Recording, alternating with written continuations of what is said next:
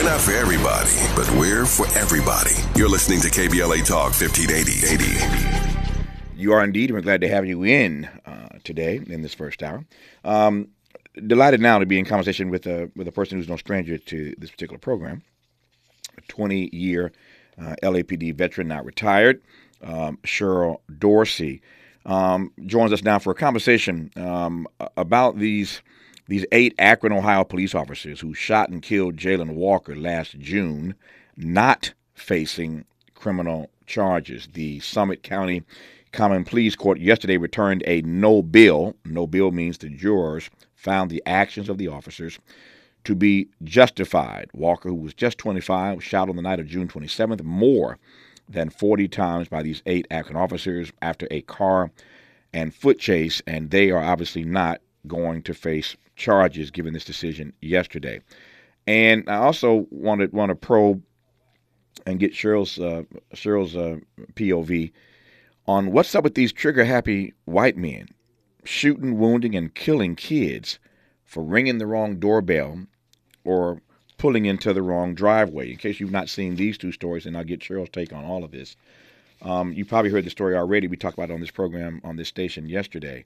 Ralph Yarl, 16-year-old kid, went to the wrong house looking for his siblings. He was assigned with picking up his siblings, his twin siblings, went to the wrong house, and ended up being shot a couple times. His mother has said that he is in the hospital now, replaying the situation over and over and over again, and all he's doing is laying in the bed crying. 16-year-old black boy who clearly is traumatized by this. He's just laying in the bed crying over and over and over as he tries to recover from his mother. Those comments, rather, come from his mother. And then in upstate New York, this is a young white woman. So it doesn't matter if you're black or white, I guess, in this regard. Young white woman in upstate New York, she and her friends in a car pulled into the wrong driveway. They are going to a particular house in this neighborhood, pulled into the wrong driveway, realized they were in the wrong driveway, and started pulling out of the driveway. And as they were pulling out, trigger-happy white man shoots in the car and kills this girl. They didn't ring his doorbell. They never got out of the car. They never approached his house. They realized they were in the wrong driveway, but this trigger-happy white man shot into the car and killed this young girl, 20-year-old. So I don't get it. Cheryl Dorsey, how are you today? I'm doing well, Tavis. How are you? If I complained, I'd be an ingrate on the one hand. On the other hand, these stories are wearing me out. I ain't going to lie about it. They are wearing me out. Let me start with Jayland Walker. And let me start with this. I said this yesterday, and I'm not sure that everybody agreed with me, but this is just me talking. It felt to me, sure, I'm not naive about this, but it just felt for a moment like we were entering a phase where maybe cops who do stuff like this might be held accountable more frequently. I know they're never going to be held accountable all the time. I'm not stupid. But I thought after the Ahmaud Arbery case, those guys were all found guilty. One of them had been a law officer prior to. I thought after the Breonna Taylor case, they were finally able to bring those officers to justice. Of course, we saw what happened in the George Floyd case with Derek Chauvin first and then the other officers later. I thought for just a moment we might be entering a phase where these cops would be held liable for things like these. Obviously, I was wrong. That's my take. What's yours? Well, listen, I'm a realist, and let me just say this. With regards to the Breonna Taylor situation, I mean, remember, the officers that were charged were ultimately found not guilty. I mean, they were acquitted, and they weren't charged with anything that had anything to do with Breonna Taylor. They were charged with shooting into the house of the good white neighbor. Fair enough. Yeah. Yeah, and even with that, they were given, a way out. And so, listen, great deference is given to what police officers say, and it's very difficult to argue with someone's perception. If I say right now, I'm talking to you over the phone, you understand that, but if I say you scared the bejesus out of me, prove I'm not scared of you, right? Mm-hmm. And so this is what, we're looking at in the case of Jalen Walker. Now, let me just say, it's reported that Brother Man had a gun and he fired one shot. I don't know if he did or if that's just the version that the officers are giving, because we know once they kill us, only their version is told. Mm-hmm. But we do ourselves no favors when we are firing at police, mm-hmm. because now you've given them an out. Mm-hmm. We know that he was out of the car without the gun, but again, officers are using that go-to phrase, he was reaching for his waistband, he made a furtive movement, he did something that made the officers perceive imminent use of deadly force by Jalen. And so they returned fire. Now, listen, I think, tactically, certainly on the LAPD, we would often discuss how we would handle a situation. Who's going to be the designated shooter? Did all 8 really need to fire until their barrel melted? I mean, what in the world? Mm-hmm. Yeah, I wanted to ask that question, so I'm glad you went there. Let me follow you. How do you explain that he shot 40 plus times, everybody put out and started firing? And sounds like some of them might have reloaded. I mean, listen, I haven't done the math. I don't know what kind of guns they carry, but I carried a 9mm Beretta with 15 rounds, and then I had 2 clips on my side. So were they reloading? What in the world was going on? And so I would imagine that they might be using the excuse of contagious gunfire. Where one officer fires and the others think it's the suspect shooting at them, and so then everybody just unloads. But again, it's their version. It's their story to tell, and we've heard pretty much the spokesperson minimizing and pretty much mitigating the use of the firing of 96 or so rounds by 8 different officers. Well, after all, the suspect fired first. Okay, but he fired first. He's running. He doesn't have a weapon. You don't say you see a weapon. You just see furtive movement. And that's your rationale? I mean, what happened to taking cover? Why y'all running after him? If you think he got a gun, get behind a tree. Give him some commands. Mm-hmm. They said they tried to use the taser, and it failed. And we hear that a lot, too. Yeah. The taser was ineffective. Well, was it ineffective because you didn't know what the hell you were doing, or did you fire the 2 darts that it comes with, and now it's useless? Yeah, it's all troubling. Yeah, I'm not naive in asking this question, but to your point about tasers, again, I'm glad you raised that as well. You're going through all the list of things I want to talk to you about, Cheryl Dorsey. Why is it that whenever I hear that story that the taser didn't work, it's always in relationship to somebody black? I was thinking last night, I don't know that I've ever heard cops say that the taser didn't work with somebody white, and I'm sure it exists somewhere, and I'm being somewhat tongue in cheek, but it's always that the taser didn't work on black folk. Well, listen, because black folks are the only ones that scare these white officers.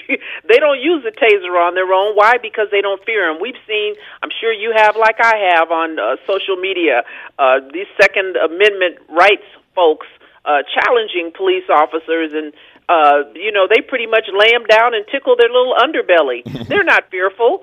We know that suspects who do fire at police, there was a young man some years ago, Eric Freen, who had a 9-day hunt for him after shooting federal officers, and he was leaving AK-47s like chiclets, breadcrumbs for the officers until they finally found him. And what did they do? Took him into custody. How? Without incident. Mm-hmm. That's what they do for their own. Yeah.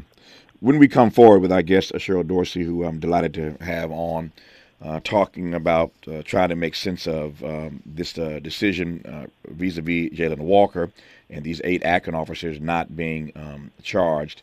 And we'll talk in a moment about these other trigger-happy folk, just everyday people, just killing folk for ringing doorbells, killing folk for coming down the wrong driveway. Something's wrong in our nation, obviously. But I want to come back to this notion she raises a moment ago. This is a tough conversation. And I love the way Cheryl Dorsey put it, but she said that we do ourselves no favors. We do ourselves no favors when we are shooting at cops. That's the conversation that many of us don't want to have. We can be chagrined, upset, disappointed, think it's racist that these 8 cops will not be charged in the killing of Jalen Walker. And I'm not going to debate you on that. But don't debate me either on the point that Cheryl Dorsey just made, that we do ourselves no favors when we give cops reasons, excuses to put 40-plus bullets in our backs. We'll talk about that when we come forward on KBLA. Cheryl Dorsey, your take on why it is so difficult for many in our community, not all, but many in our community, to have this conversation. And I respect the way you approach it, because we couldn't ask for a greater soldier, as it were, when it comes to defending our community against police abuse. Couldn't ask for a better advocate than you, holding cops accountable to the ways in which they treat members of our community. And yet you're also earnest enough and honest enough and loving enough and transparent enough to say what you say, that we don't do ourselves any favors when we behave in these ways. But how difficult a conversation is that for you think, in our community to have?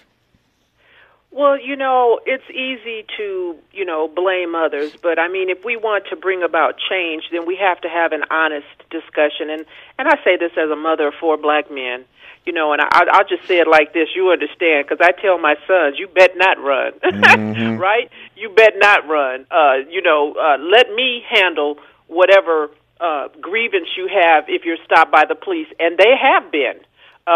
Because they, too, run around with that black skin. And so I say, I want you to survive the encounter. I want you to come home and understand that even if you do everything right, because I get people who come for me on social media saying, well, even when we do what they ask, they still shoot us. I can't guarantee you that they won't, but we know for a fact if you run, they're going to shoot you. Look what they did to Walter Scott. That's what, some of these other incidents that have occurred, Jalen Walker in particular, a black man running, and they act like these cops act like they're on the damn Serengeti. They see a black man running, and they just shoot you. Mm-hmm. They kill you, and then they say whatever they want about what they thought you were doing, what you meant to do, what you did last week. And so survive the encounter and roll the dice and see if you get justice, file a personnel complaint, create a paper trail. All of those things are helpful, but running, certainly shooting at the police, will end badly each and every time. I was up late the other night, which is not unusual for me sometimes, and up late at night, Cheryl Dorsey, flipping channels, and I came across this TV commercial that I had never seen before. I got to find it because I want to play it on the air one day. But it was sponsored by like a police union, a police organization, and the message was comply and then complain. Comply and then complain. And I don't know how I feel about that commercial, because on the one hand, it's the same thing that Cheryl Dorsey is saying to her 4 sons and to me and everybody listening right now. On the other hand, that word complain, it's not like we're complaining. We have a legitimate grievance, but I was just struck by a TV commercial produced by law enforcement that says comply and then complain. Well, they might be biting my style, because I have a speaking engagement that I do, and I say that very thing, comply and complain. And when I say complain, and I imagine this is police talk, and I'm a cop, so I talk like one. Semantics. File a complaint. Yeah. File a complaint. Yeah. That's what the complaint means. Just file a complaint. Because, listen, I just heard today the city of Minneapolis just paid out $8 million for 2 people who were beaten and had a knee put on their neck by Derek Chauvin a few years before he killed George Floyd. And so, those people tried to complain, and guess what? Nothing was done. And I understand that that's a possibility, but you have to at least create that record. We know that Derek Chauvin had over 20-plus personnel complaints. 20-plus people complained, yet that department chose to look the other way until what? Something happened that made national news, and a black man lost his life. So I don't say that that's the solution, but certainly doing nothing will get us nothing. Yep. When we come forward in our remaining moments with Cheryl Dorsey, her thoughts on these trigger-happy white males, as I suggested earlier, who are killing folk, shooting folk, wounding folk, literally for ringing the wrong doorbell or pulling into the wrong driveway. That's your crime. You rang the wrong doorbell. That's your crime. You pulled into the wrong driveway by mistake. You're backing out, and they still shoot you and kill you for no good reason. This is America. Cheryl Dorsey, when we come forward on KBLA Talk 1580. Cheryl Dorsey, Ralph Yarl is shot multiple times in Kansas City for ringing the wrong doorbell, trying to get to a house to pick up his twin siblings. He's 16. In upstate New York, 20-year-old Kaylin Gillis, passenger in a car, when a man fires 2 shots from his front porch. They go through the vehicle window and kill her as they were leaving the driveway, trying to find the right address. What about a make of these trigger-happy folk all across the country just killing folk for ringing doorbells and putting in driveways? Well, listen, I fault these legislators. I mean, you got GOP Republicans running around with AR-15 lapel pins. I don't know the proclivity and affiliation of these folks, but I would just imagine the New York incident is in a rural area, so maybe this is a Trump sympathizer, if you will, and really believe, that they can just act with impunity.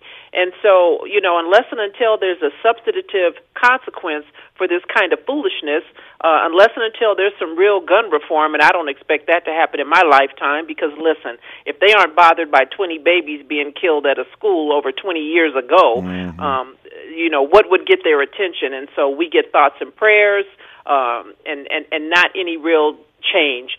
Life seems to have very little value anymore, and this 80-year-old man who still hasn't been arrested, Tavis. Just imagine if you shot a white child who came to your door and an arrest warrant had been issued. How long do you think it would take commandos to come get you? Yeah. They haven't even arrested this man yet.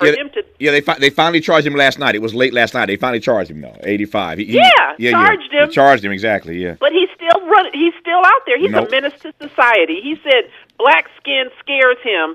And what if another child passes by his house and he decides that he wants to open his door? He's so fearful. He opens his door and shoots out and kills somebody. Yeah, I wonder how that defense is going to work in trial, assuming it gets to that point. The defense that black skin scares me, Cheryl. Well, it'll work if you got a jury full of white folks, and that's why I say what I say when I talk to you, Tavis. We need to be on these juries. Don't dodge the summons. Yeah. I know you've been guilty of it, but yeah, we got to be on these juries. We got to be on these grand juries, and we need to be on regular juries so that we can have a say when we hear foolishness about black skin scares me. In the 45 seconds I have left, in your lifetime, you can't even imagine, forget thinking, you can't even imagine anything that might happen that would tip the scales in this debate about the guns in this country?